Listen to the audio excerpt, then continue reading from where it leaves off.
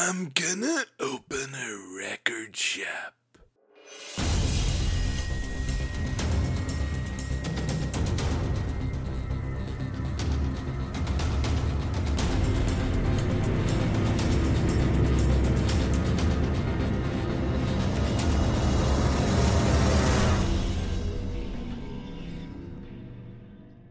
Hello, I'm your host, Jim McLean. Welcome to the latest edition of the Bandaflix podcast. Joining me in the start of this new series is two of our very own, that is Therese Ray. Hi, Jim.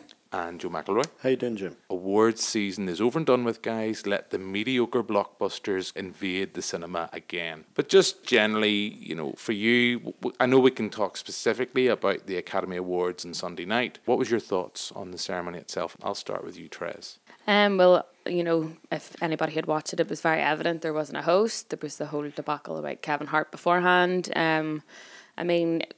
I think that for me, the only good host that they've ever had in the past couple of years was Ellen. I thought she was brilliant.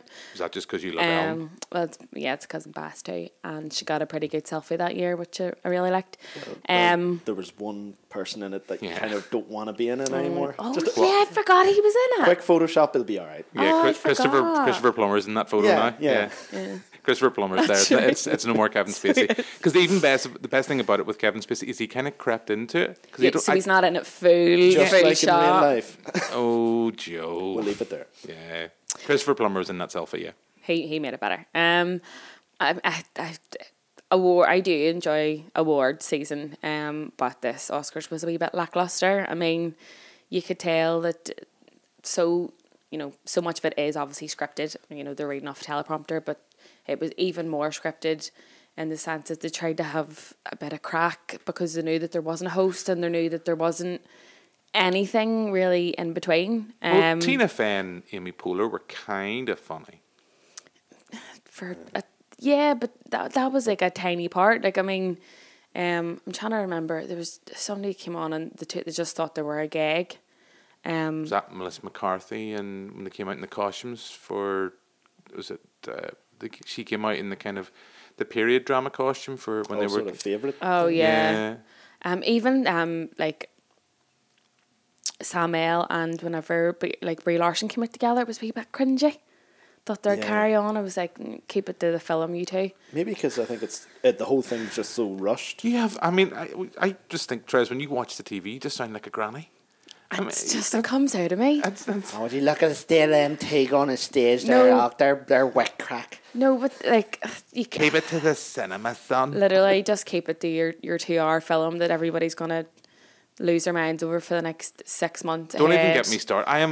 I'm actually really excited about Captain Marvel just because I have a professional crush on Brie Larson. I think she's fantastic, and I really can't wait to see her in this role. But I know we're going off on a tangent, and that's what we do. We'll keep it a structured tangent. I know. I am so sick already of this boring. fanboy kind of, and the whole Rotten Tomatoes thing, and you're like.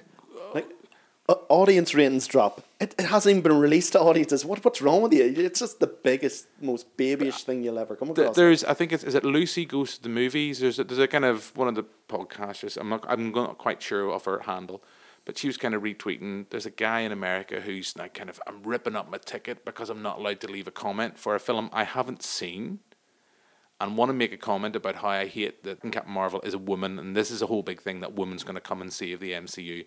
And he's really annoyed about that and can't leave comments about that before the film's out. And you're just like, get over yourself. Literally, yeah. I said I did a piece, I know it's up on the website, shameless promotion about the Ghostbusters thing and the kind of backlash when the reboot came out a couple of years ago. And I'm so sick of men with fragile masculinity. I really am. Get over yourself, guys. It's like, right, you don't like it, right? And my name's Joe McElroy. And hey, don't you drag my name in that. That's a great intro into whatever Joe's going to say. Yeah. I'm not allowed to say I didn't really like the new Ghostbusters anymore. No, it is ridiculous beyond belief. Like the idea that you're judging a film before it even comes out with no merit on the actual film itself, just from that perspective alone, you're just like, that's ridiculous. And then the fact that it is purely based on the fact that, it's because, it's led by a woman and female Captain Marvel doesn't have a penis. And now a lot of them are backtracking going, we didn't mind Wonder Woman that much. And it's like, you did though. Yeah. You bloody hated it. And then same like you were saying with Ghostbusters, it's just a ridiculous way of being. Like Dare I even throw in The Doctor at that point with Jodie Whittaker and all the kind of a woman couldn't drive a TARDIS. See, the thing A is, woman couldn't use a screwdriver. No. but I am a bit of a Doctor Who fan. But to be honest, the scripts were just crap. So that's why that series just didn't really work. It's not her fault. Yeah. And it's the same with Ghostbusters. I didn't really like it, but I think it was more Paul Feig's fault because he'd let them just be too free rein rather than just kind of reeling in and being more structured. But that's just another thing. Now, on the note of being structured, let's get back. But that's to what I mean. Yes, I was trying to segue. He was but bringing thank you, it Jim. Thank you, round. Jim. Get back in it. If the Oscars doesn't need a host, the Bandaflex podcast doesn't need a host. No, God, definitely not. I thought you were going to say we were going to host the Oscars, and I was like, no. Don't do it. Imagine. It'd be great. Awesome. Lackluster. A few deserving winners. Olivia Colman 100% deserved it. Oh, yeah. Her wee speech broke my heart. Everything else, meh, just Now, can I ask you, don't bother. key thing here, did you stay up to watch it? No, normally I do, but I couldn't be bothered. Did you stay up to watch it, Joe? No, I didn't, but as soon as I woke up the next day, I literally went into Twitter and I just checked the moment section and said, Green Book wins Best Picture, and I went, oh, for fuck's sake, and just rolled over. I know and it went was the for same. snooze. It was the same. Me too. There was Sky did an Oscar highlights thing, so Yeah. I caught up on Yeah, that. same. Because I had a stupidly early flight ticket because I was over at Glasgow with friends, Magda Paddock, who's a contributor on the website, and every year she makes me go to Glasgow, and every year she makes me go to Edinburgh. And we were out, and she had sat up purposely to sit and watch it, and I was like, I can't be bothered. And I said this in the TV show. It is the first year in the first year that I'm kind of as a supposed adult, where I've said, right, I'm not going to sit up and watch the Oscars. I can't be bothered there. It all seemed like safe bets, and Safe jokes and let's please everybody and safe bets. There's better. I could make a list of films that Deserve it. that weren't nominated that were better. I mean, as much as I loved Olivia Colman, I do think Rachel Weisz is better in The Favourite, but then Rachel Weisz is great in almost everything.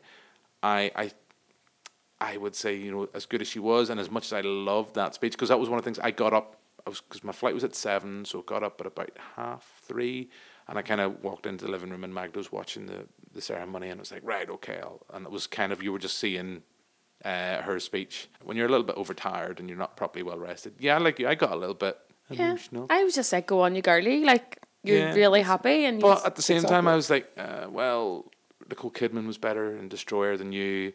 Emily Blunt was better in A Quiet Place than you. Well, Emily Blunt, it's a tight one. I don't know what I would just like to see, particularly like in sound design and stuff, more nods for something like A Quiet Place. yeah, that's true. But Bohemian Rhapsody had great sound. They just took a Queen soundtrack and put it to film. Do you know what? That really annoys me because it's the fact that like Bradley Cooper sang live. Yes. He directed the film, and they planned it that it would all be done live, and yet a film where it's all kind of pre-recorded and they're dubbed wins. Yeah. See, looking back on that film, right, I know, slight tangent again. I went to see Bohemian Rhapsody. When I went, I was very hungover. And I'm a huge Queen fan. So you combine those two elements, and I thought it was the best thing since sliced bread. Mm-hmm. I watched it recently again. Oh, God. It's not anywhere as good as I remember. I think it's a serviceable. I think it's a serviceable film. I think it's fine. I think there's a lot of problems you could talk about, kind of behind the scenes with the Bryan Singer thing. Let's not go there. But I thought it was fine. When I sat and watched that here in the Odeon where we're recording, if you'd have told me how many months after its release that Rami Malek would be taking home the Oscar, I would. I literally. Oh God, I would. I would have loved to put a bet on at that point and said, right, Rami Malek is to win an Oscar for that performance. He's good in it, but there's better performances and better films. Even Christian Bale in Vice. Vice is all over the place, and it's literally Adam McKay do the thing we did with Big Short. Let's do it again.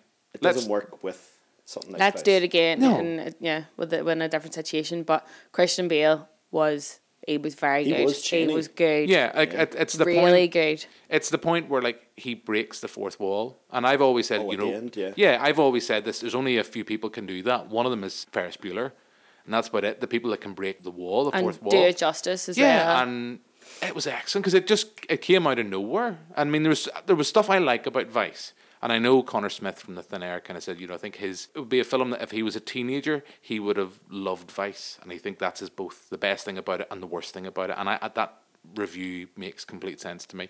It's a mess of a film. I actually think Steve Carell, I'm not sure, did he get liked nominated? him as Ron. Did He get didn't nominated? get nominated I for thought he anything, was no. excellent in Yeah. that film, in that role, but I'm just being honest. I mean, Even Sam Rockwell's Bush was a gig, Yeah. too. That was really good. I went into that thinking that Roma would take home best film, best foreign film, and would kind of win the technical. I thought it would come home with about 5 or 6.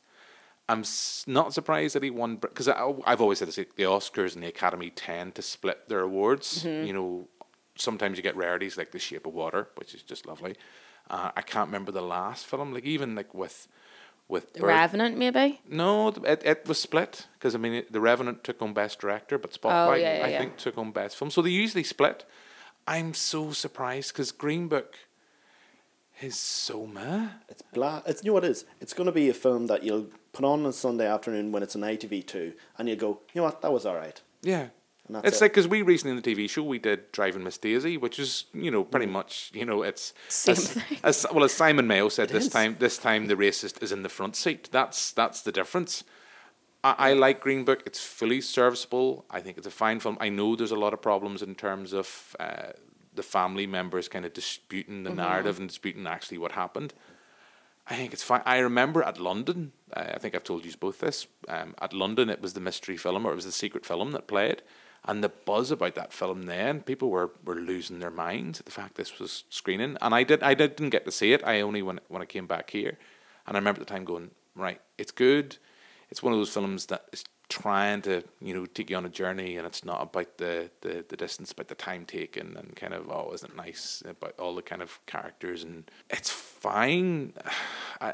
If you said to me that was the best film of the last 12 months, no.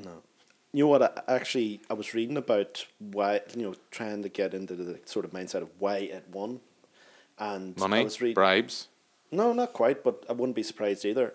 Apparently, a lot of people took against Roma because it was a Netflix film. I heard the fact that Netflix apparently have paid more in the push for Roma winning Best Picture. They've paid more than in that alone, in the advertising promotion for that, than they actually paid for Roma itself to make Roma, which kind of staggers my mind. I think I've heard a similar kind of thing where it's the fact that the Academy is in such a flux at the moment in terms of its membership. This is why for the next few years you're going to see films like this and maybe kind of left field choices winning as the Academy tries to restructure and tries to kind of address the problems that it has, that it's Oscar so white. I get a sense that this is a film that they've clearly thought is trying to address that, but in doing so it's so meh. And then when you've got a film like If Beale Street Could Talk, which is so much better. Oh, it's incredible! That's my favorite film so far this year. I love that film so much, and I'm actually genuinely surprised it wasn't up for more Oscars. Yeah, And I love Regina King too. She was great. Deserved it. Oh, she deserved her best supporting She actress. definitely deserved that. There's just that, not to spoil it, where she meets the lady who went through the ordeal of being raped, and just afterwards she just goes. It's just her reaction afterwards when she knows that's it. The case is finished and I can't go any further with it. Oh, it's just that's the moment I was like, she deserves it. That's her like Oscar moment, if you will. It's an excellent film, and I would love to see it getting more love. You know, in terms of highlights, it's hard not to have a soft spot for the Spike Lee moment, and particularly when you've got Samuel L. Jackson. Especially when you've got Samuel L. Jackson giving him the award, and you've just go, that's kind of just perfect. And again, Black Klansman was another film I'd love to have see had getting more love. It was really good. Like if I said Green Book or Black Klansman, what is the better film? What has more interesting things to say, and what is more relevant to society now? Black Klansman. And I know Spike Lee does the kind of typical Spike Lee moment, and he tries to force that message down our throats in the final couple of minutes. It's not a spoiler to say in the final few minutes of Black Klansman. I don't know whether or not the film had taken that out, whether it might have had more an effect, but Black Klansman to me, again, is a film right now, in terms of society where we are, is much more relevant than, say, Green Book. Yeah, because even up to that point, I was like, you know what, I get it. It's hit the nail on the head, and then it does go that bit further to making it relevant today. But I was like, yeah, but I already got that. You didn't really need to do that. But at the same time, I am kind of glad he did, because he by that I think he was trying to appeal to a broader audience Yeah. who may not Yeah. be as Open to it. Yes, Yeah. yes, bingo. But yeah, I just loved the way he took against Green Book. Yeah. Wasn't that in the BBC? Like Yeah, the, he was like, he went to the two journalists. Is like, you're British, and after they That's asked, like, right. oh, did you like why didn't you like Green Book? And he just went, oh, not my cup of tea. That's right. And he thought he was, and then he was like, laughing. He was absolutely blocked as well too. Yeah. Did any of you, I don't know, I mean, I was listening, because I was getting my flight that morning, I was listening to 5 Live, and they had Colin Patterson there, and they had Jeff Goldblum being interviewed, and Jeff Goldblum, in full Jeff Goldblum mood at, like, what time was I there? About 6 o'clock in the morning, and just kind of talking about go and have your scrambled eggs and kippers, and it's all going to be okay. Olivia Colman won the. It was just kind of weird and surreal. Listen to headphones and just kind of completely kind of a state of emotional. And I was re-listening to Olivia Colman because they kept replaying it, and I was like in the airport, kind of go, yeah. I'm going to get all emotional. Come on, be a man. But anyway, anything else kind of before we kind of go on about the Oscars and just generally the Academy Awards? As I say, now is the time for the big blockbusters to come back. They've been hiding. None of this worthiness. We're going to have big, mediocre blockbusters now clogging up the cinemas until Academy Awards season next year. But just kind of before we move on, your thoughts on how awards season has been for you? Well, I mean, speaking of blockbusters, like Black Panther, like I was very shocked that I loved Black Panther. I thought it was a brilliant film. But of memory, I don't really remember the last time a blockbuster like that was ever nominated for anything. Dark Knight. And oh yeah, I suppose. Because I think it held the record. I think it won 2, and now Black Panther, I think, didn't it take 3 or 3? 4. It took 3. 3 or 4, and rightfully so for best costume. Yep. Costume design. I mean, we have the Wakandan. this significance of that for the first Black woman to ever win for Costume that particular design, award. I yeah. think it's fantastic. Kind of. Well, hang on, that was the first woman to ever win for costume design. No, black. First sorry, Black 'cause I was woman gonna say- to ever win. I got a bit lost. Oh, very good. Yeah. Rightly so. Yeah, I mean, not that I was surprised, but I don't think, given what blockbusters are going to come up this year, I don't think I would be very surprised if any of them end up getting nominated for an Oscar. You'll have to wait Really? for Black Panther 2.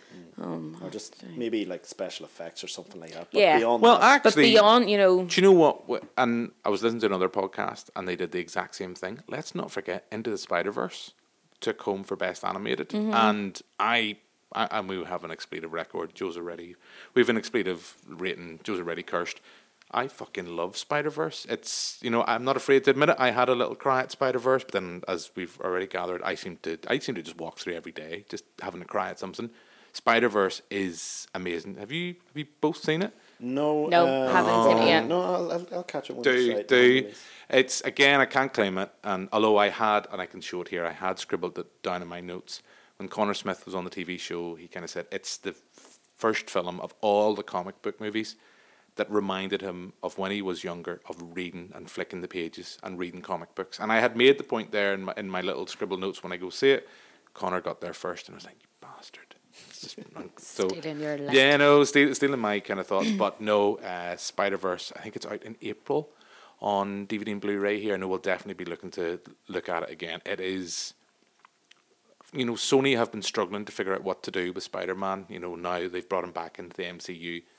This is what they want to do. And it's, of course, the guys behind the Lego Movie who've done it. And they've just, once again, like they did the first time round with the Lego Movie, less so the second time, they just struck gold. And they did. So I would recommend anyone watch I'll it. give it a watch, yeah. Yeah, same here. Yeah, and with that, I think we'll move away from the Oscars and we'll move to our first review of the night, and that is The Hole in the Ground. It's out this week in cinemas, directed by Lee Cronin, and Therese, you're going to be leading on this. So just before we play a clip of the film, give us a bit of setup. So basically, Hole in the Ground is set around a mother and son who have recently moved out to a new house kind of in rural Ireland, really, following just some complications in their life. And in short, after a few nights there, the mother just starts to realise there's something not really right with her son, and it's more so her struggle as to find out what's up with him. Okay, so let's play a clip of The Hole in the Ground. Chris! Christopher! Mum? Never run off me like that again, okay? There were 3 loud knocks come knocking on the door. There's something not right with him lately. 3 loud knocks I can't put my finger on it, but the door. Down by the I know.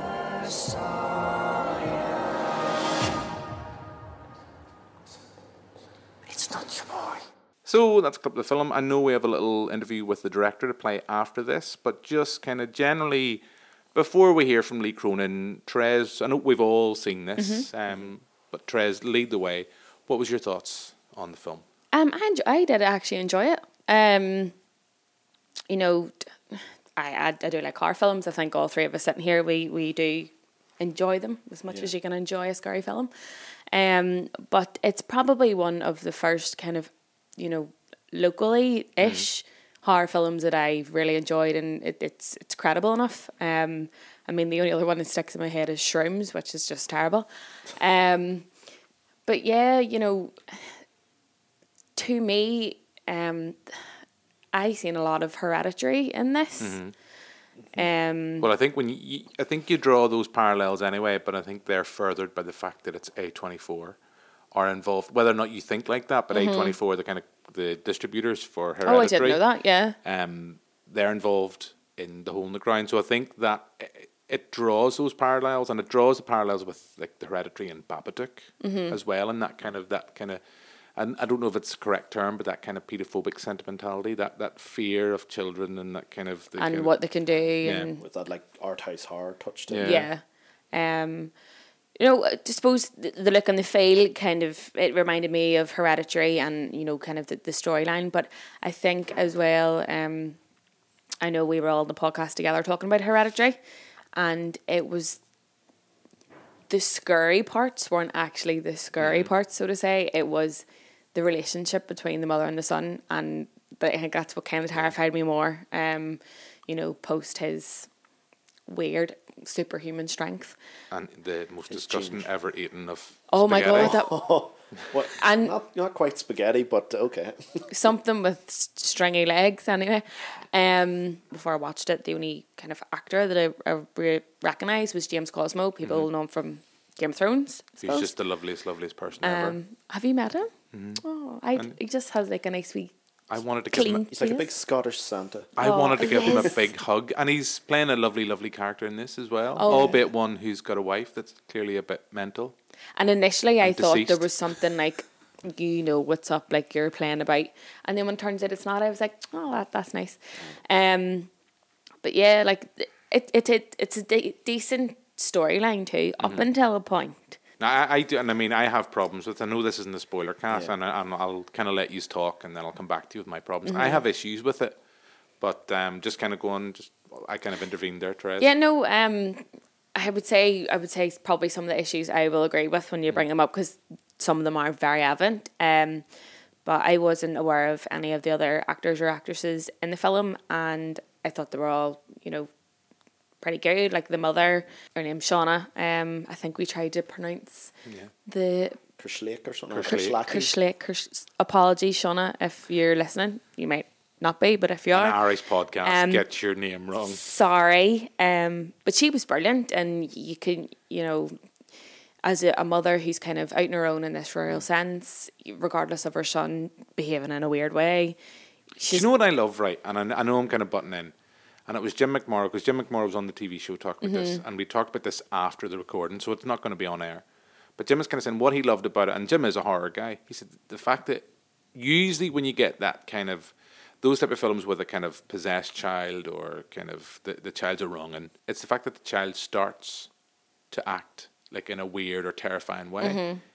The kid is lovely. I mean, other than the fact his few little moments of super strength and, as you kind of mentioned, his weird eating choices, he's actually kind of the loveliest. Hello, mummy. And he just loves his mummy. Like, you can tell he just loves her. I Like, love you, mummy. even, you know, bits. He doesn't call people anus heads or anus face No. anymore. That's right. It's scientific. They, you know, they hint that there's been issues with the dad in the past and Yeah. stuff, and you know, at one point, it's not really a spoiler, but he kind of cracks up with the mummy, and then 2 seconds later he's like, "Mummy, I'm really sorry," and then you're like, "Oh, And then whenever he does start going weird, you're like, just go back to the other way. Like, it's okay. But no, like, I enjoyed it, and I think that, you know, on its release, I think a lot of people will be very surprised. And, you know, it's good to see that there is films like this coming out of totally Ireland. And stylistically as well, like, it's just shot very well too. And a lot of the, I suppose, the cuts in certain bits, we alluded to the certain eating choices, but there'll be one bit where people will kind of be freaked out with spaghetti. But yeah, no, I did enjoy it. Is it not a testament, right? The scene you're alluding to, and it's in the trailer, so he has a kind of little kind of bit of fast food on the go with speeders, right? That didn't horrify me, but the fact eating spaghetti turned me. It was just that it was that like quick cutscene straight away, and I was like, oh! It was disgusting. And then because it happened so quickly after eating the spider, and I mean, like, if I heard him crunch that spider, I heard him digest it, and that, again, I would say that's not the bit that freaked me out. Yep. And the fact that it happened so quick, like, I was watching it on my tablet, and I threw my tablet. I was like, ugh. And then it was like, oh no, he's not eating spaghetti, it's alright, and then I lifted it back up. Crack screen. But you know, it's genius in that way, you know. And there's a lot of other shots in the film like that where you think something scary is really going to happen, and then it turns to something completely normal, and then you freak out. Trez, you've been talking a little while now, sharing your thoughts of film, but before we go any further, I caught up early this week with Lee Cronin, the film's director, and let's hear that interview. Lee, just to start me off, tell me, without going into spoilerific detail, give me a bit of a setup about the Hole in the Ground. Sure. So The Hole in the Ground is a psychological horror movie about a young single mother, and her 8-year-old son. And they have moved to a new home, leaving a little bit of a dark past behind. And in this new place that they live, they discover this enormous sinkhole in the earth near their house. And after that discovery, things start to change in their relationship. And the mother starts to wonder if her son's identity has been altered or changed somehow because of this sinkhole. So it's kind of a psychological mystery. But that also brings in some other more terrifying elements to it as well. Tell me a little bit of the casting process and assembling the cast for the feature. You have you've got Shauna, who I absolutely adored, a Date from Mad Mary. I mean, was that where you seen her? Is that where was this a role written with her in mind, or talk me through the process of assembling the cast for this feature? It wasn't actually at all. So I'd written the character quite a bit older, and I'd probably written her in a little bit more of a stock horror mother way than the character ended up. And I'd missed A Day for Mad Mary. I was living abroad at the time, and I just hadn't had a chance to catch it. And we had done a list, and Shauna wasn't on that list because we were casting to a different kind of demographic, I suppose, for want of a better description. And it was my producer, I'd always give credit to him, he said, take a look at Shauna, take a look at Mad Mary. And my initial response was, but she doesn't fit the bill at all. He was like, watch it. And I watched it, and I called, like, within minutes of finishing the film, I called up and said, like, let's have a meeting with Shauna. And I met her, we had a coffee. She'd read the screenplay, we had a coffee, we talked about the character. And by that evening, I'd said, tear up that list and offer her the role. And that was it. So there was no traditional audition process. There was no taping. It was just a conversation and a sense of understanding what she could bring to the role, which was the right choice, I think. Yeah, and what about the role of Chris? A trickier, casting, an 8-year-old boy is a tricky prospect. So there was more due diligence done in terms of making sure we saw a wide range of kids with different performance styles and different personalities. But James Quinn Markey, who plays Chris, he was kind of always in the running. He was always, whatever conversation we're having, you'd sometimes group like 3 or 4 young performers together and get them to perform together, or you'd be kind of sizing up, should we go this route or this route? But James was always in the conversation, and at the end it came down to him and one other young fella, and like that process, we did chemistry tests with Sean. You really go through it, and you're trying to get to know the parents as well as part of the process. How are they going to cope and understand, what you're trying to do, particularly when you're making a horror movie, which, has some challenges both physically but also emotionally, and how you're going to protect them and make sure that everybody's comfortable, because you have to be very, very cautious when you're working with a young performer that they're first and foremost protected. One of the things this is me going off. Go off. One of the things I'm intrigued from watching the film, just when you mentioned chemistry, the mother-son, mother-daughter relationship, you want that loving and this naturalistic chemistry testing. Yeah. because whilst there's a little bit of that in that, were you kind of the challenge for you to try and find a chemistry kind of that didn't work, that didn't feel natural because of the way, without going into spoilers, in the way in which the drama unfolds, and there's so much at central is heart of a mother who does not believe that this is her son. Yeah, a little bit. I think we wanted there to be a naturalistic vibe early on in the story, which we developed through some like mother and son camp. I'd be part of it. We'd spend time together and we'd talk about it and we'd rehearse scenes. But yeah, like a huge part of that film is this kind of slow shift in his personality. But James is actually in a way the key to that, because he had to play a normal kid and then an ever so slightly normal kid. Not a kid that's all the way over here, because then it's like the game is up and it's just he's super creepy from the get-go.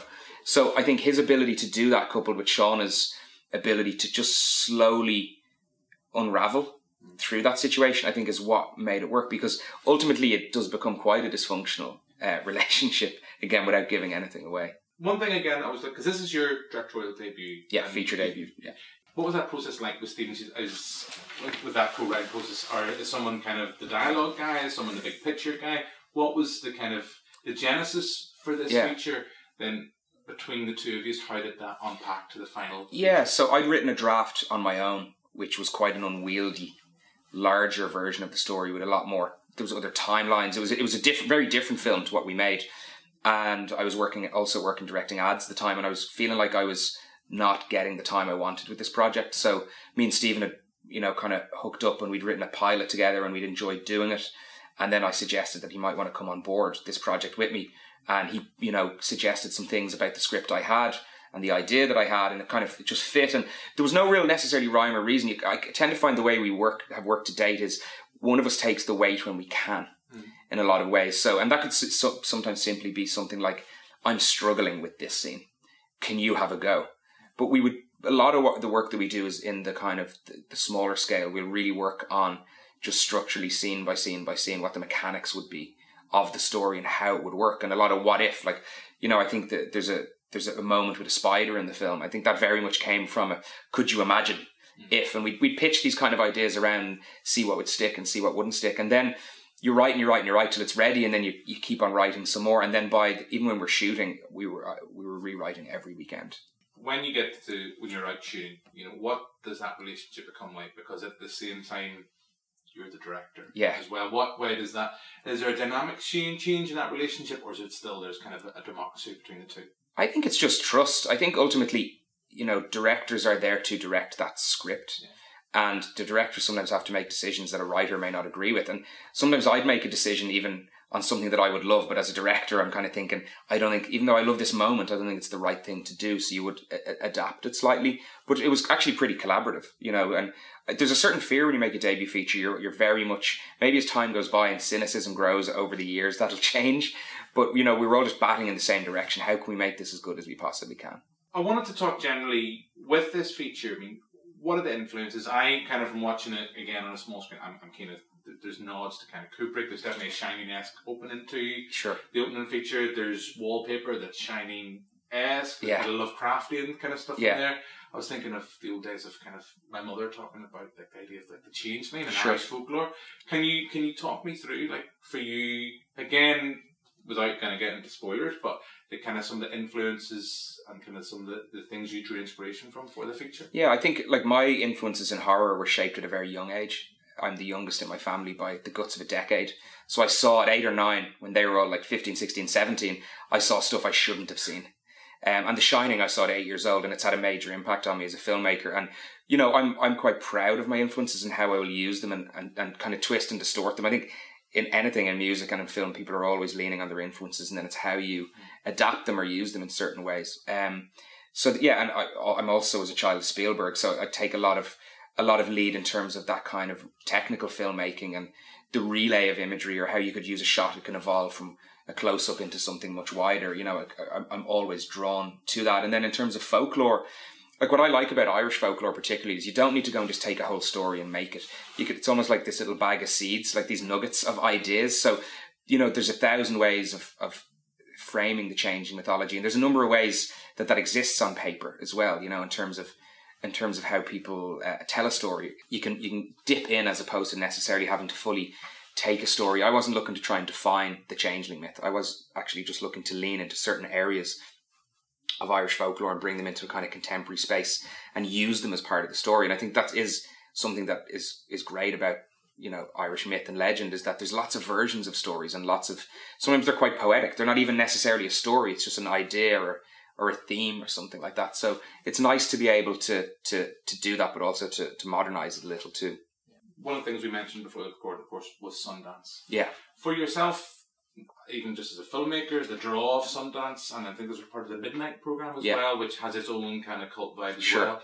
Can you talk me through your memories of that experience and kind of how much of a kind of platform that was for you and for this film? Yeah, Sundance is, you know, for any independent filmmaker, I think a world premiere at Sundance is something that you're gonna, if it's not top of your list, it's gonna be pretty damn close to what you want. And we knew quite early, actually. We knew really early that Sundance wanted the film, so it was quite a long, almost arduous wait to go and present the film, and we had to kind of sit tight on the news of our premiere. So by the time we got there, we were just ready. We just wanted the film. And we also, I think a little bit different to our Sundance experience, we went with distribution in place.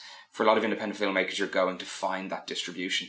So we went with US distribution in place already. So there was a certain pressure off us, but that doesn't change the fact that the film is about to be presented to the world, which is just terrifying. You know, and it is, even though it's a great leveler, Sundance, because you can't pick out the hierarchy because everybody's wearing this, you know, big coats and big boots, and they're a bit chilly, you know, and everyone's nose is a bit red. No one seems like a star. So you kind of can't tell who in the room is of importance. And, you know, so it was a very, very tense screening that you have when you, and it's at midnight. So you're waiting, it's waiting as long as you possibly could on your premiere day to put the film on. But it was, from that point on, it was really positive, and reviews started to emerge the next morning, and they were very strong, and, you know, word of mouth started to get really strong off the back of it as well. And then for myself and Shauna, we just got dragged into this kind of positive maelstrom, for want of a better description, of press and meetings. Like, I know for Shauna, she was supposed to go to LA for 2 or 3 days after Sundance, and she ended up being there for 2 weeks. Such was the level of interest in her, and rightfully so as well, which is really great. So yeah, it's like, you know, only time will tell if it's a career changing moment, but it certainly felt like it is. You mentioned US distribution. You have A24. Yeah. I mean, how did that come about? And there's a certain brand association with what they do. They do more than horror. Of course, but there is those branding, like we think of, like It Comes at Night, we think of Hereditary, and films like that. I mean, kind of how that kind of came about, and then that brand association, is that something then that you see now? Do you think that's going to help the film in terms of finding its audience, or is that something you want it to kind of sit on its own merits and not be judged in comparison, but be seen in its own? I think it's a little bit of both. If I was being really, really honest, like they're a great distributor to have on board. They're, you know, they get behind the film. Like, they were behind the film from very early on, so they actually got involved with the film when it was still at edit stage. They saw 3 minutes of the film at a market event, and they read the screenplay, and then they made an offer to be our US distributor.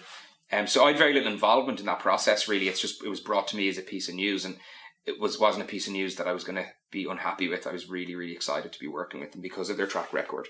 But equally, like, you know, we are our own film, and there's obvious comparisons that are made because we played the same slot in Sundance as Hereditary, but we're not. And Hereditary is an amazing film. But we would like to be judged as our kind of, you know, the film be judged as its own piece of work, and it's got a very different, you know, I'd almost say Hereditary is like a scream.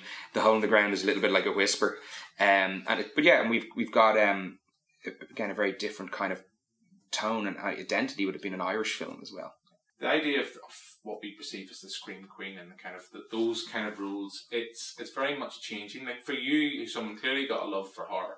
How do you think the genre is changing, and kind of how do you think in the sense of this is much more something that explores the psychological aspects? Yeah. There's aspects of depression, there's kind of a pedophobic kind of sentimentality to an extent going in there. How do you get that sense that we see films, because my typical long rumble dancer, myself and Jim McMorrow, who are local filmmakers here, we talk about how films like The Exorcist, they won't happen anymore because we don't let filmmakers, too many people, the quick fix, the gore fix. But films like Hereditary, this are come along. Do you think there's a sense that we're going to see those type of more psychological aspects of horror come back. There's always these words that are used to define horror, and I keep, just as someone tries to nail it down, I think it always just squiggles away like the freak that it is, and then goes again. Like a few years ago, it was always about, elevated genre, elevated horror, and now it's prestige is the word that's being used. I think what it comes down to is people that are just paying attention to character. And I think even with The Exorcist, although there is some cheap thrills in a movie like that, it still was very much about a mother's struggle with her child. And I think if you join the dots from something like The Exorcist right the way through to the sort of horror movies that are being made now, there's been a lot of different things along the way. Like there was the slasher era.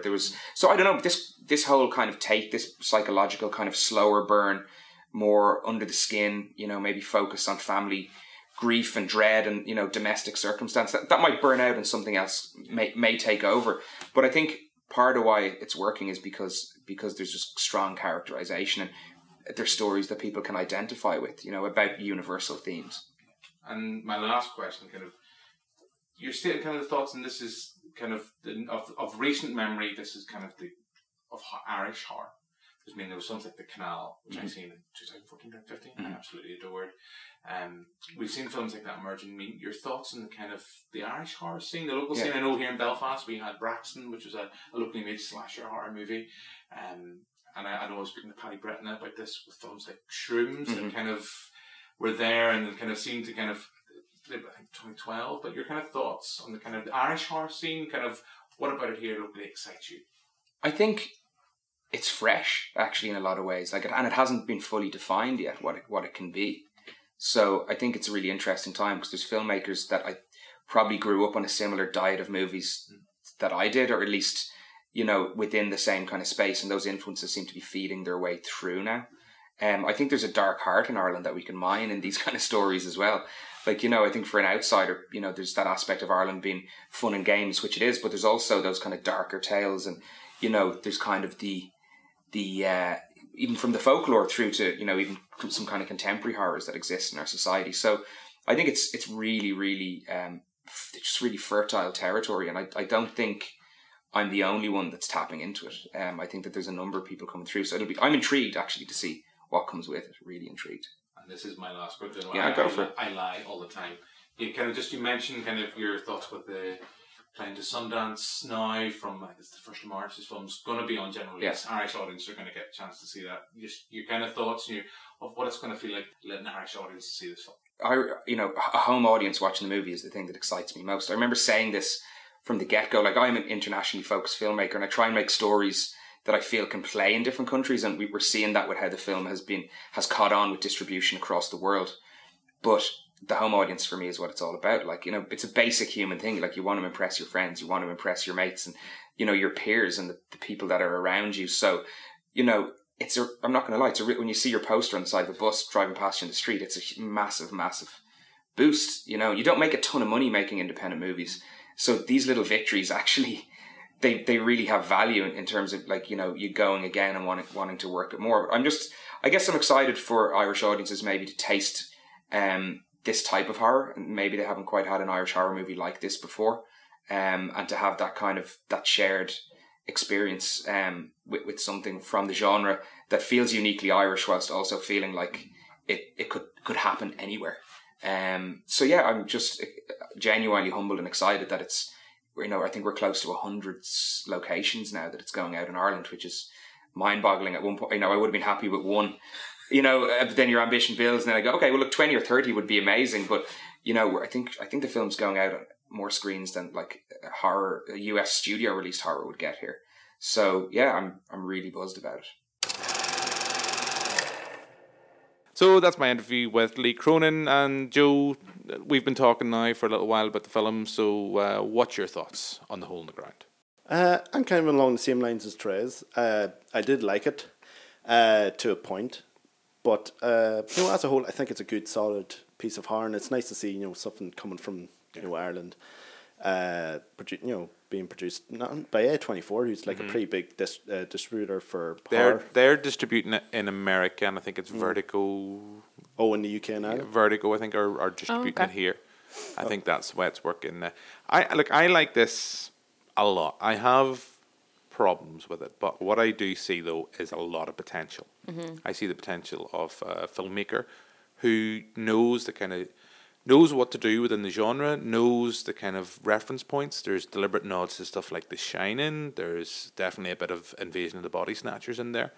Now, I've seen this. I think you've both seen this on the small screen. Yeah, I watched it on TV. I've seen it on the small screen and on the big screen. The small screen, it didn't really grab me. And I think that's possibly because, we've talked about this in the past with films like Roma.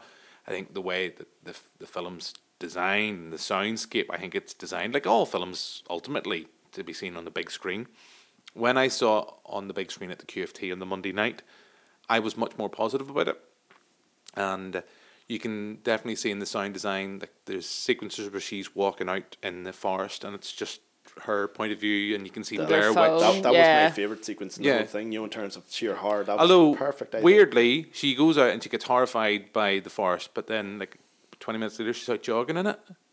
But that's night and day. That actually, come on, Joe. No, that's why it worked for me. Like, growing up in the countryside where similar so conditions. Did I.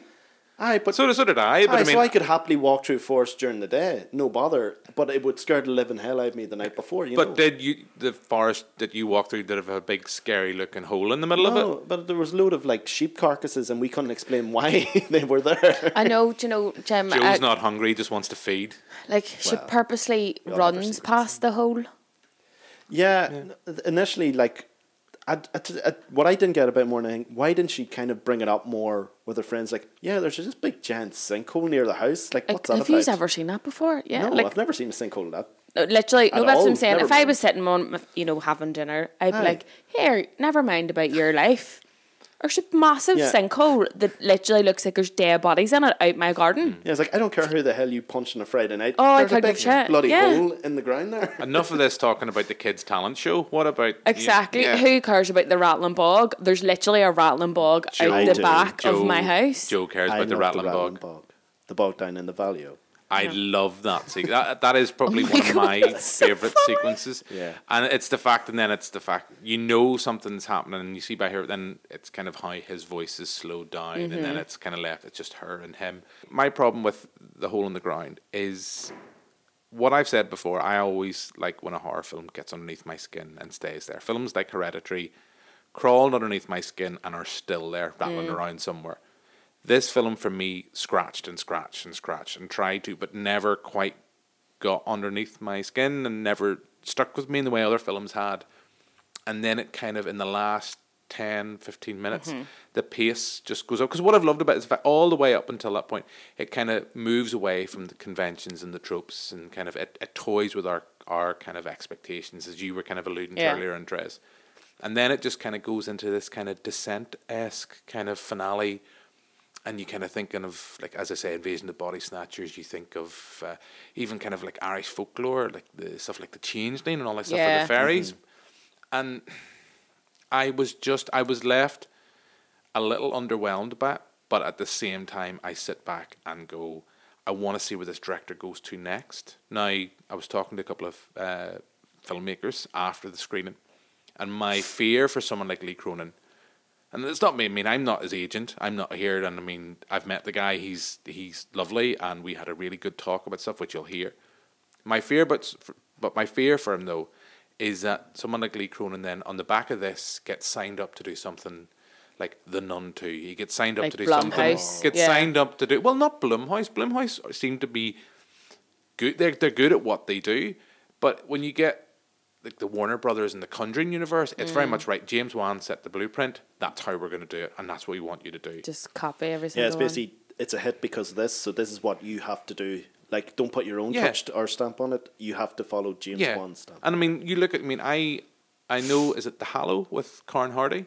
I know he's an English filmmaker. He's slightly different. Yeah, but I love that film. Maybe because it had Michael Smiley and there was a gloopy kind of sentiment to it. But you then see a filmmaker like that then going off and getting swallowed by the Conjuring universe with The Nun, and there's none of Corin Hardy that you can really see. You see a filmmaker trying to imitate James Wan. That's just me, and I know it's me and my pedestal. I do want to come back. I mean, I think you know, it's kind of damning with false praise to say this is the best Irish horror film, because I don't think there has been many. We've seen stuff like, well, you can kind of throw The Hallow in there, The Canal, which I really, really like. You've mentioned Shrooms. Actually, one you need these mentions, The Devil's Doorway, which was out last year. I actually really like that. Okay. It's a found footage sort of horror film set within sort of the Magdalene laundries where there's... Oh God, I don't want to watch it. They suspect that one of the girls is possessed, and it's actually... It puts a good spin on the found footage, because when I found out, oh no, it's found footage, I kind of like don't like this genre at all, and then when I watched it, I was like, it's actually really well done, and I like the spin they have. Well, this is the thing. So it's a connection to Ireland too, really. Because I know I thought it was very Aisling good. Clark, local filmmaker here from Belfast. I have to hold my hand up and say I haven't seen it.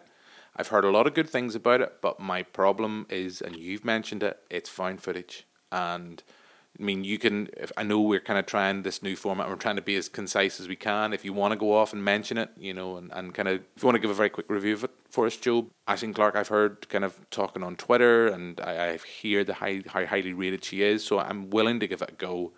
I just have to hold my hand and say I haven't seen it, and it's purposely because it's found footage. But you have seen it, and just kind of whilst we're here talking about Irish horror, you know, because I know it's available to buy now. You can buy it through Amazon Prime and that. But yeah, no, just quickly, I think she does a good job in terms of, you know, like I said, putting a spin on the found footage genre. Because usually my main problem is, why would you still be holding a camera at this stage? But the thing is, the idea behind it is these two priests have to document everything for the Vatican in order to prove, right, is this a genuine case of exorcism, or is it a fake, or is it psychological issues or whatever?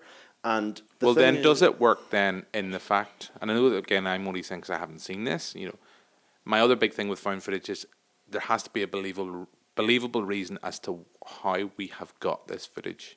That's true. Oh, it is archive footage, and then when you actually do watch it, you're like, okay, well, like, is it set back in the man, you know, 60s in the house? Okay. Ireland, and it is those kind of cameras that I think it is like a 4:3 sort of format, the way it's shot. So it does look like, you know, you're actually watching just video footage from back then. And I was surprised at how much I actually generally liked it after finding out it was found footage. Because originally I thought it was just a straight horror film, and I was like, oh, it's, you know, an Irish filmmaker with a horror film set in the Magdalene laundries, and she actually does use that setting to effect, you know, about, you know, the abuse and that occurred during there. So like, she does understand her setting, and she doesn't exploit it too much. She just plays it to, you know, a twist. No, not just twist as such, but it does work in that sense too. But it reinforces the actual, you know, real horror mixed with the sort of supernatural horror, you know, and it's a perfect blend of the two, I thought, in it. Well, I will give it a go. As I say, I am the person who, hand and heart, said, look, I'm willing to give it a go. And then someone said to me, oh, it's found footage. And I went, I mean, I've just had that issue, because found footage, after the success of Blair Witch, and, you know, even probably the best one probably since then is something like Wreck. Yeah. It was an excuse for a low budget, and that was their way of kind of saying stuff. And then there's so many, when you watch found footage stuff, it's like, well, how are you getting this shot? How exactly are you feasibly getting this shot and being able to? I'm thinking of stuff like there's like VHS, like the VHS ones. Like I've seen some of them, but I haven't seen them all. I've seen. I think I've seen VHS 2. Yeah, there's 3, I think. Yeah. But not to sling mud either. But the maker of Paranormal Activity seems like a scumbag from a podcast that says like, I didn't really like film and all that. I just kind of wanted to make a bit of money, and you're like, yeah, you made a ton of it, and you don't deserve it, you bloody so and so. But anyway, I'll not get in that. I have a bit of vendetta against That's a them. rant for another day. Yeah, and we're not going to go into my tangents, so No. we'll leave it there. Very quickly, because I know we're going to move on and wrap up with our kind of our VOD choice. We're going to alternate between DVD of the week and pick of the streams. But very quickly, because it was press screened, I know neither of you have seen this. I was down at the movie house on Monday night and saw a screening of The Aftermath, period drama starring Jason Clarke and Keira Knightley. Before I kind of give my little very short rambly thoughts on it, let's play a clip of the film. This is going to hurt.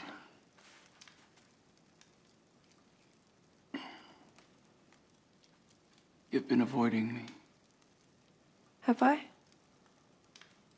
I don't think so. I was going to apologize. For what?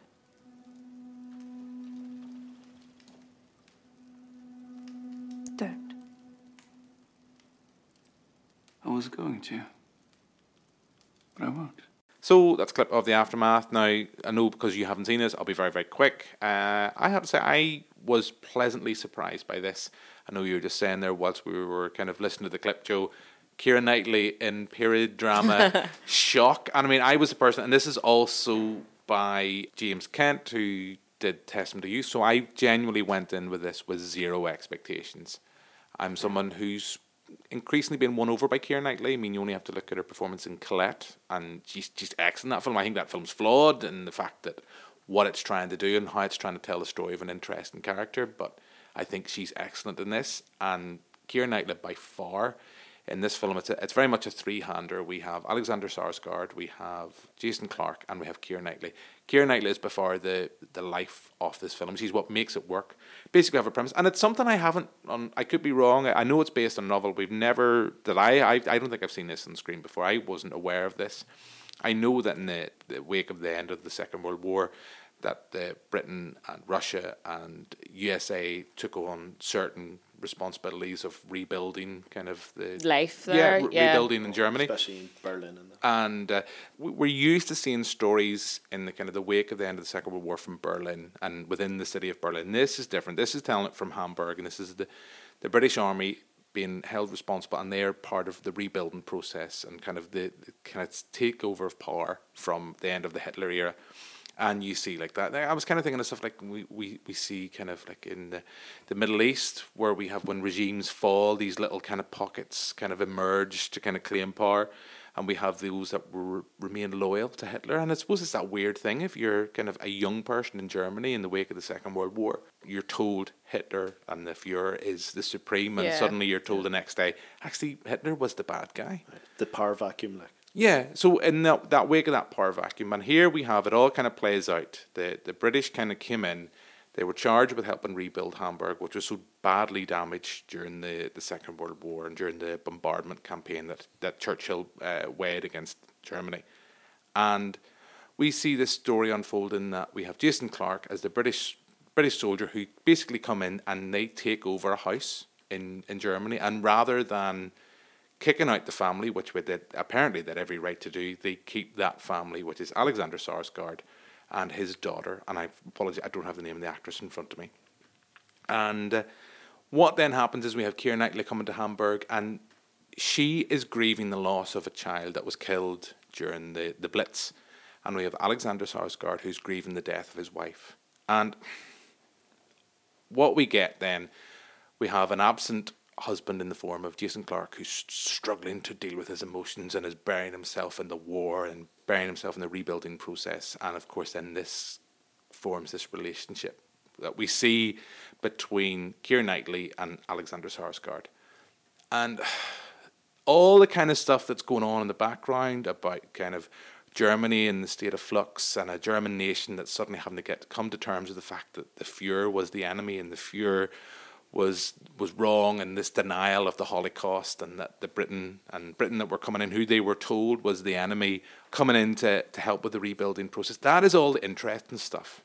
Then you have this romance between Alexander Skarsgård and Keira Knightley's character, and it's the most uninteresting aspect of the whole film, and it becomes the central thrust. There's a really powerful moment in it, and it's just Keira Knightley playing the piano with this young German girl. And if you're not moved by it, I think you might possibly be dead inside.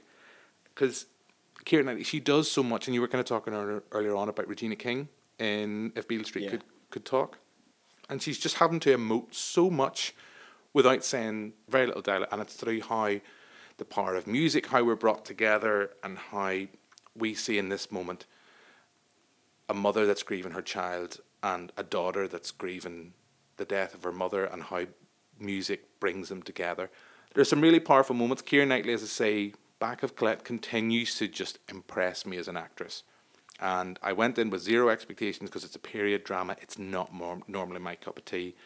There is a sense of a kind of Casablanca-esque ending, and I think the ending is just too sugary sweet for its own good, without going into spoilers. But if you've read the book, you probably will know that.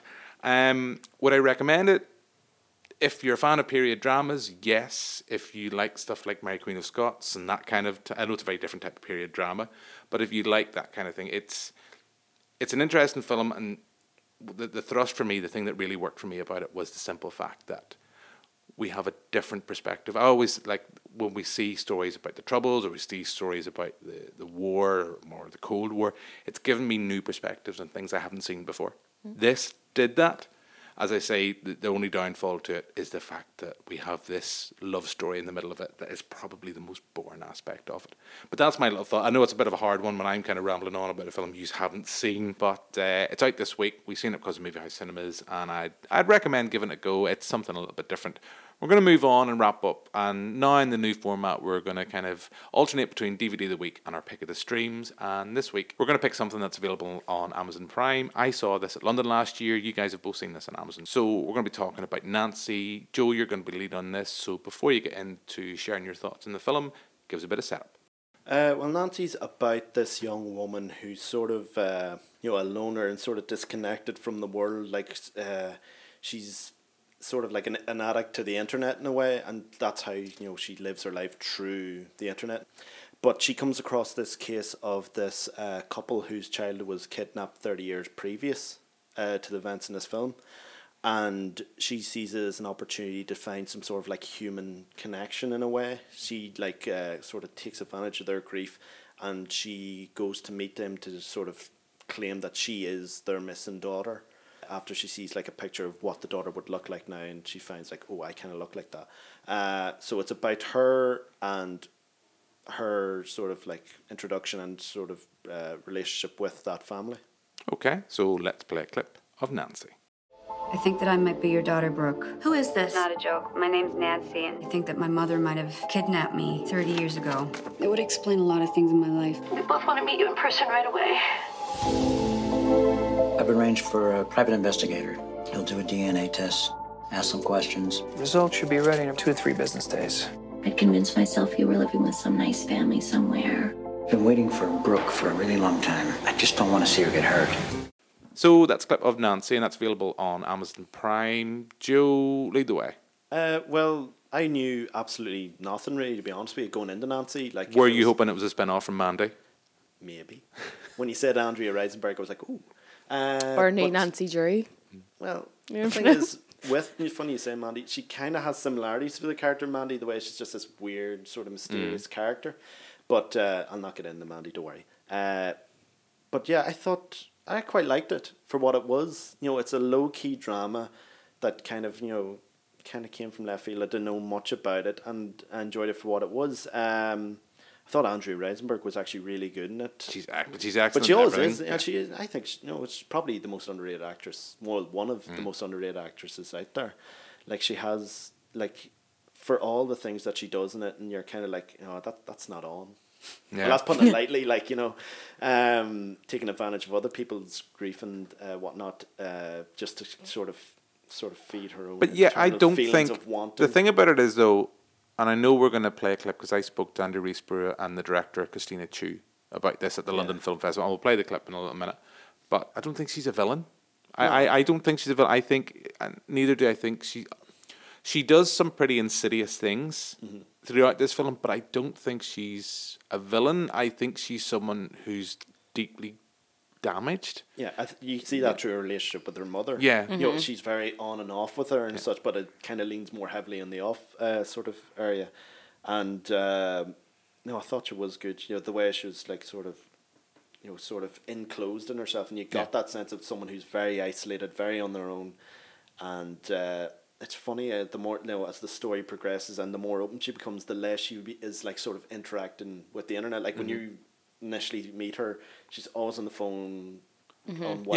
Yeah, because when we first meet her, this is the point where you kind of go, right, this is someone who is kind of, as I say, insidious. The fact that we see her at the first, she's going to kind of, is it pregnancy? She's meeting, is it John Leguizamo? Yeah, she's meeting John Leguizamo, and she has the kind of the fake bump. Yeah, so she runs like a blog based on her pregnancy experiences, and it's like I think she pretends to be someone who had either a miscarriage previously or had complications with the pregnancy. Yeah. And kind of runs this blog and has it open to people for, you know, for them to bring their kind of similar stories to her. And she strikes up, you know, this conversation with this one guy who's, is it his daughter or is this, no, it's his daughter. Yeah. His daughter passed away, and obviously certain things happened, you know, the wife broke up, and she basically dons a fake pregnant belly and goes in and... Because I think if I'm right, I mean, I haven't seen this for a little while, and I didn't realise before you said we started to record, Tres, that this was on Amazon Prime. Yeah. And I think from memory, the way it's revealed is like when we first made it, I think we believe she's pregnant too, and then it's not until the moment where she kind of leaves the diner and you see her kind of removing the fake bump, and you're just gonna go, all right, okay, what's up? Where are we gonna go here? You're clearly a horrible person. And then we see the relationship with her mother, and then her mother dies, and then we see her then picking up this. We have Steve Buscemi, and I think it's J. Smith Cameron. I think I can't remember the actresses. They're kind of this family that are searching for their missing daughter, and it's this kind of, it's someone who is desperately seeking for a connection. Mm-hmm. And we see this constant. There's this constant throwback to the fact how she doesn't see herself as being photogenic, that she doesn't think of herself as pretty. Yeah, she's someone who is kind of so. I know I'm looking at my notes that I scribbled down from London, and I kind of was thinking of kind of like the idea of the social network, when we kind of seen someone who is so a film that was all about bringing people closer together, but yet this is someone who feels more distant than anybody, and kind of. There's that definite sense here in this film of someone who's craving kind of interaction with people. It's there at literally at the touch of her phone, but yet even when she's in the room with people and kind of creating this fake persona, you get a sense of that she still feels deeply, deeply isolated. Mm-hmm. Mm-hmm. Like, I suppose you say it, you in the scene where she is temping in a dentist, mm-hmm. and initially, like, I kind of thought, so basically she's just there, meets a dentist and meets the other dentist nurse assistant, and she offhand says, oh yeah, I've been to North Korea, and he's like, what do you mean you've been to North Korea? Like, my wife's Korean, like, nobody can be there. Mm-hmm. And then she just whips out these photos and she's like, yeah, and part of me thought at the time, I was like, did she Photoshop them? No, I think she did. Mm-hmm. I have a feeling she did. Yeah. Like, you look at her the way she lives and that there's no way she could even 100%. Afford to, And then, when it leads back into her blog and constantly having her phone, and, if this is one side of her where she has Photoshopped all these pictures of her being in North Korea, in herself she goes, oh, that would be like a good, talking point if somebody was to ask me. And the same with, the whole pregnancy thing. And in the beginning, I do believe she is a villain. Like, I do believe that part of what she does is malicious. And I know it's maybe her reaction to social media and things like, I think of Catfish, right? TV show. Yeah. And even this was a film, like, you must know of some certain extent, yes, if you are completely disconnected from the world and your only way to be in interaction with other people is through a fake profile, it may make you feel better, and there may be underlying issues, but you're still being a bad person. And in the beginning, she really is a bad person, and then she kind of turned me almost on her whenever. It's because she loves her cat. I hate cats. Yeah, I see when the cat ran away. I was like, I was hoping she was going to find it in the snow dead. It hurt Steve Buscemi and his allergies. Yeah. Although I love, like, this is a tiny tangent. Seeing whenever people call their animals like people names, I think it's brilliant. Paul. Yeah. Like, I do have a dog at the minute called Bailey, but whenever I get my own dog, it's being called Gary. Like, it just is. We have a dog called Maddie, so. I know, you told me about your dog before, yeah. But we had a dog called Jill. Oh, I like that. Yeah. Yeah. Well, if you're listening, Jill. Well, I don't want to get into the Maddie thing, so we'll leave that there. No, but then, just as you say, you say at the start, you thought of her as a dog. Yeah, I hated her at the beginning. did you find yourself changed by the end? 100%. I almost felt so sorry for it. Like, no, no, I just felt. I couldn't. And I felt sorry for her, but at the same time, I was not rooting for her, but. Were you rooting for her in the fact that you want her to be this missing daughter? Oh, I did. There was a point in time where I was convinced that was her. I was, and even because my thing is when I was watching this, there was a sense where I think when I first there's definitely at the first half it's opportunism. Oh yeah. Someone again, it's come that idea of someone looking for the traditional family unit and looking for that connection with someone, but then. I think by the time she almost starts to believe it, there's a point where where she's off, and I think it's her and J. Smith Cameron, the mother, and the mother's telling her the story about how she was kidnapped and how she lost her daughter, and then it's kind of you can get this sense of, I think it's gone from opportunism to she really wants to be this daughter. To me, I think it was a point where we'd obviously talk about her cat runs away, and she comes across the wooden planks in the bars. Mm-hmm. Oh, the treehouse. The treehouse, and initially I thought, oh, that's an opportunistic, situation. But it's whenever she comes in, and she can obviously see that like Steve Buscemi, because he's very skeptical the whole way, and whenever she mentions the treehouse, it's that glimmer of hope that he has. He's like, oh God, right. So she actually genuinely went, and I think at that point is when she goes, oh no, I really did remember our treehouse, and I remember this, and I remember this. I love the little interchanges between him and her, and he's kind of because he's just little swipes here and there. Oh yeah, see, that's thing. I was with Steve Buscemi the whole time. I was like, if he embodied everything I was thinking and feeling towards her, I was like, I know you're a con artist. I know what you're up to. Do you think the thing?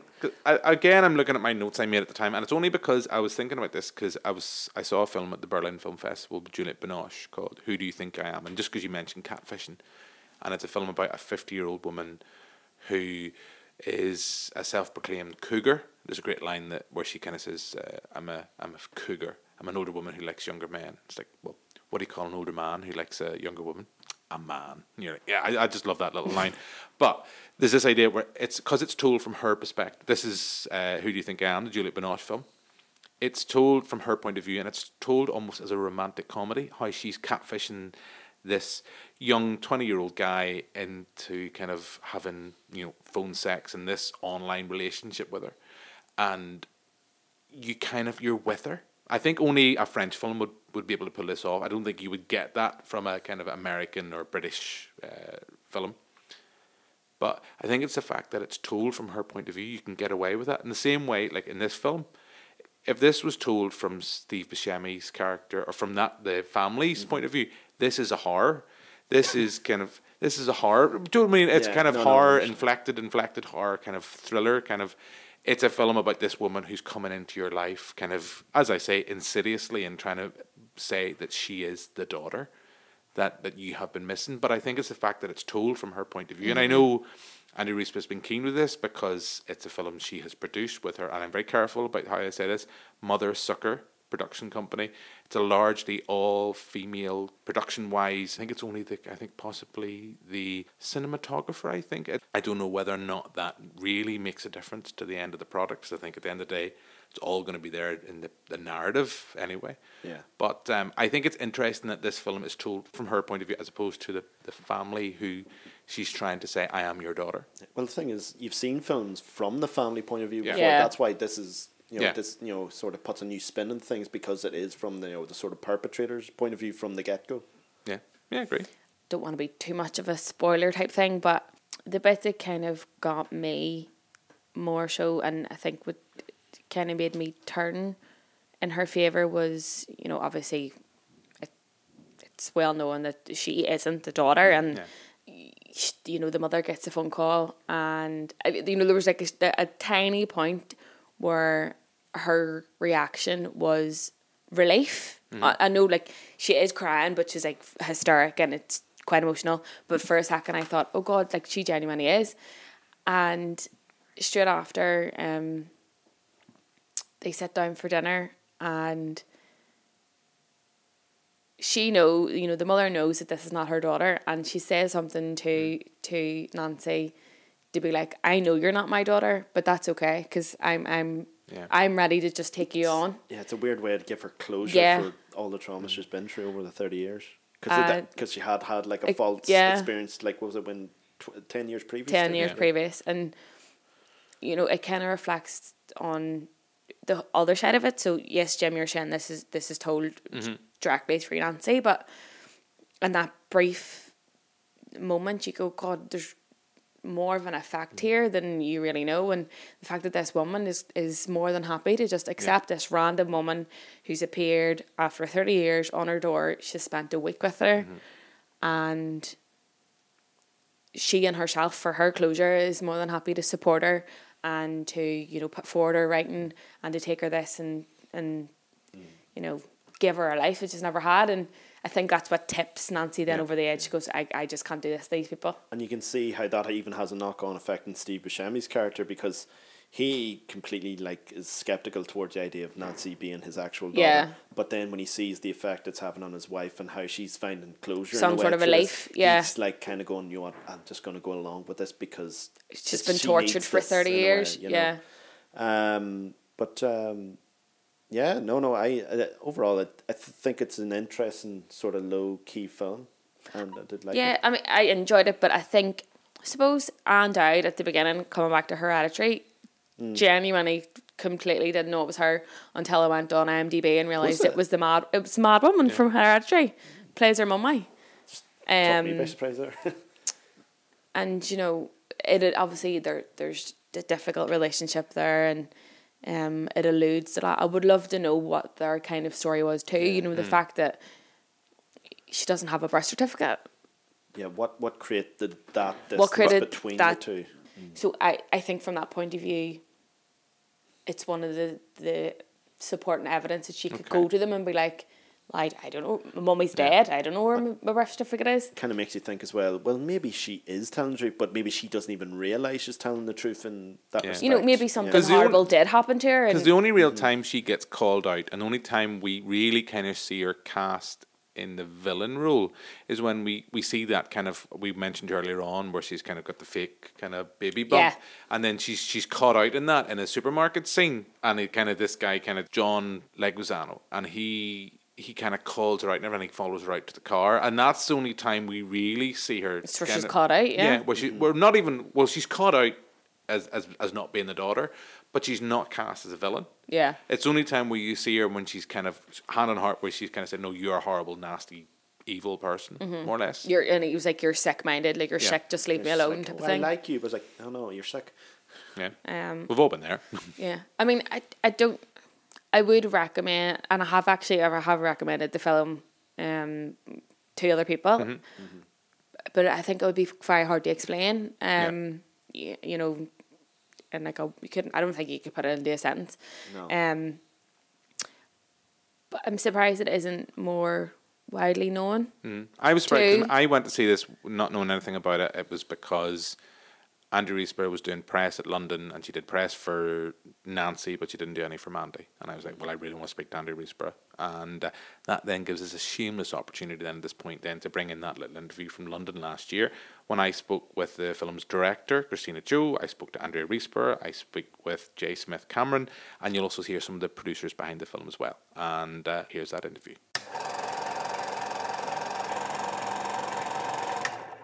Hi, Christina. Can you tell us a little bit about this feature? Yeah, it's basically a psychological drama and a character study of Nancy, played by the brilliant Andrea Riseborough.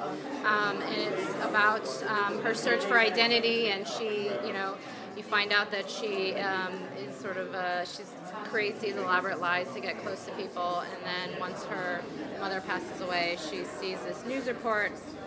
This older couple played by Steve Buscemi and J. Smith Cameron, and they're talking about their long-lost daughter. And when they show the photo of the daughter, what she would look like, it looks just like Nancy. And so she goes on a journey to find out if she could be the daughter or not. Ladies, can you tell me a little bit about your respective role within this feature? Nancy's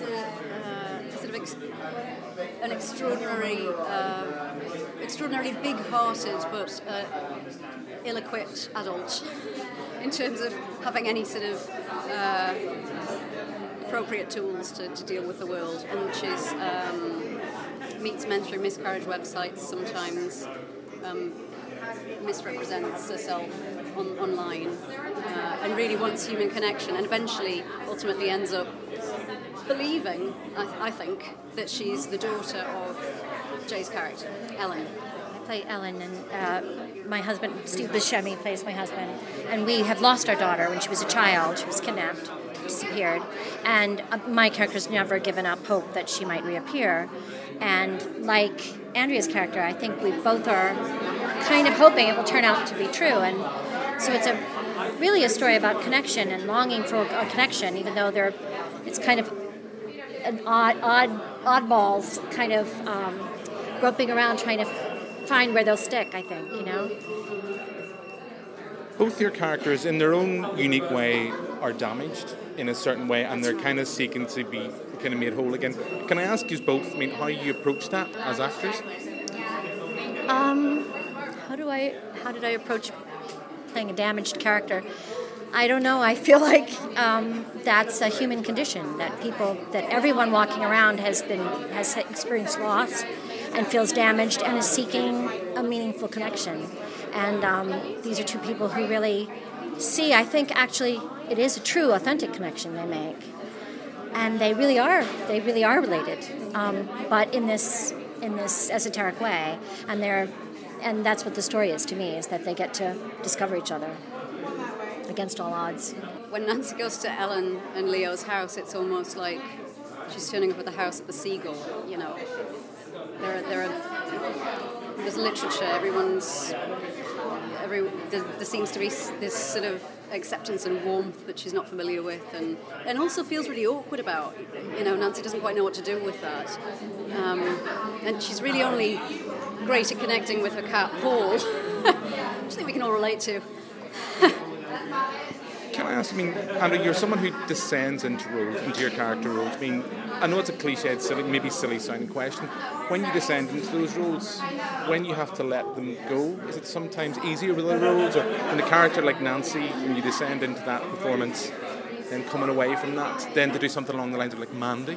You know, the times that I find it most hard, and I'm sure that Jay will identify with this because we both do a lot of theatre, is with theatre roles. You know, you play the same role for 9 months, afternoon and evening, 8 times a week. I mean, it's a long stretch, and when you finish, you feel bereft. It's such an odd experience.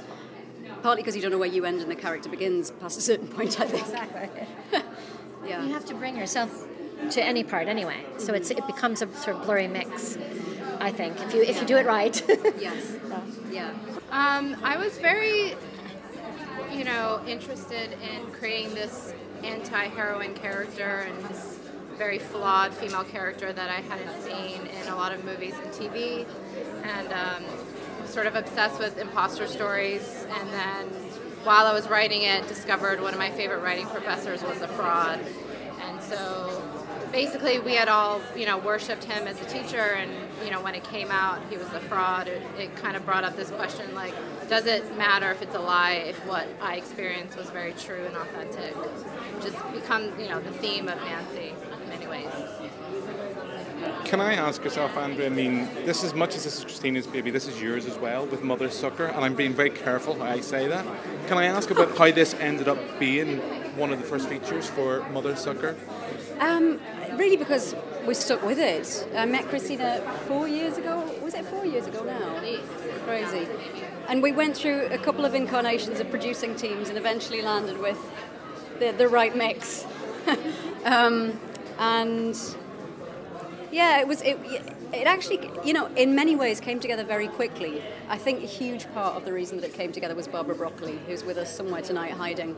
The fairy godmother. Yeah, the fairy godmother, who, she is so passionate about female filmmakers and having female stories told through a female lens. And, we wanted to have as many women on set as possible, so that it really truly was a female lens that we were looking at the story through. And we did. We had all female heads of department except for one man who is here tonight. Damn him. No, he's wonderful. But can I ask you, Nancy's a complicated character. I was watching this film today, and she's she's not a villain, but there's a darkness to her. She's damaged. How did you, when you took that character from the script to when you'd given the portrayal, how did you read her? I think it's really important not to demonise or villainise or hypersexualise flawed women, and I think it's something we see time and time again in film. It's been a sort of age-old problem in film, and we've almost gone backwards in the past, certainly 20 years, in terms of how women in film are represented. They've become so hypersexualised. Or there's some sort of narrow version of a woman that's kind of a purist, unreal person. The thing about Nancy is, yes, she's flawed. Her emotional tools are rusty, but she's a real person. And in this social media age, she really wants to have human connection. She goes about it in all the wrong ways, but she's self-misrepresenting in the way that a lot of us do in this social media age. Like we almost have a separate life, an avatar, and through fantasy she can kind of escape the sadness of suburbia. If I can ask you, that sounds like suburbia is horrible. It's not. No, it's not. Like suburbia. It's a lovely place to be. If I can ask, it can be sad, like anywhere. If I could ask you all four ladies standing, much has been made about getting equality in front of the camera and behind the camera. How do we ensure that momentum that has been built up? I see with the Time's Up campaigns, badges, things like that. Mm-hmm. How do you ensure that momentum isn't lost and we carry on this conversation not just next year in 5 years, 10 years? How do we carry on that conversation? Michelle Cameron and Tisa Harame would be the perfect people to answer those questions. I was very diplomatic, almost a politician-like. Yeah, that's a really challenging question. It's hard, it's scary. Even for me, I think about it all the time. We're on the cusp of, the wave could break and things could change and get better, or they could stay the same. I think what's different now is women coming together collectively and raising their voices together, and we're more powerful that way. And change is actually happening. I see it, incremental. It's getting better, and I think that's what it is. We have to keep having each other's backs too, and women speaking up constantly. I couldn't agree more. Basically what she said. But it is about women supporting other women. I remember my mother, when I was very young, she said to me, she's like, if women would just learn how to support other women, we could rule the world. And I think that's very true today as it was in the 70s when she originally said it. Or putting ourselves first a little bit, right? Exactly. Not that we don't support each other, but I think we tend to put everybody in front of ourselves and care for them. And when you're in a patriarchal society, that tends to happen. And I think it's very much about women finding our own power. And once we do that, we're able to support other women and what they want to do as well. I think it's, I think for us, we hired women and we, had an 80% female crew and 50% POC, and it was very important to, not just say it, but actually do it. And I think there are people that I look up to, like Ava DuVernay, and just worked for her, and she sets a really amazing example of just do what you say, and I think the reality is there are not that many people doing it, but everyone that does it, makes a dent, and we're all sort of making our dent. And I do think the tide is changing. I'm starting to see it, and I think that's really exciting. So we just have to all commit to doing it. So I feel really positive about it. I feel like we're part of a different generation, and that's no criticism of what's gone before. It's just a sort of an evolution of some sort. I think everyone's aware of who they're employing and, holding themselves accountable for the decisions that we make, which is, just great and should be done anyway. It's difficult because most female films, what does that even mean? But most films that, say, have a female protagonist or a female anti-hero like Nancy are lower budget films. Not all of them, but a lot of them. And in that scenario, you can't provide childcare. There's no creche. The childcare seems a luxury on a huge Hollywood studio set. So it's very difficult to not only to be part of turning the tide, but to take care of everyone while you're doing it, and to not sort of, throw employees under the bus at any stage. You need to be able to pay them properly. You need to be able to, sometimes job sharing is really helpful with women who need maternity leave. There are just so many logistical things that are really practical and simple to sort out, but they've never been on anybody's agenda before. So I think those are really interesting things to focus on moving forward. Can I just ask you, what's next? You've given Christina your platform, the platform with your production company. What's going to be the next project Mother Sucker will work on to next? I can't tell you yet, but I will. Go on. I can't. It's really exciting, but I can't. All right. Thank you very much. So that's my interview with some of the cast of Nancy, and as you say, Trez, that's available on Amazon Prime. And it's a strange one. I don't think it's going to necessarily be everyone's cup of tea, but the whole point of when you have so much available now on demand, these weird and wonderful films sometimes get overlooked. Guys, we are pretty much out of time, so all that's really left for me to say now is thank you very much, Joe. Thanks, Jim. Thank you very much, Trez. Thanks, Jim. We'll be back next week when we'll be talking about Captain Marvel.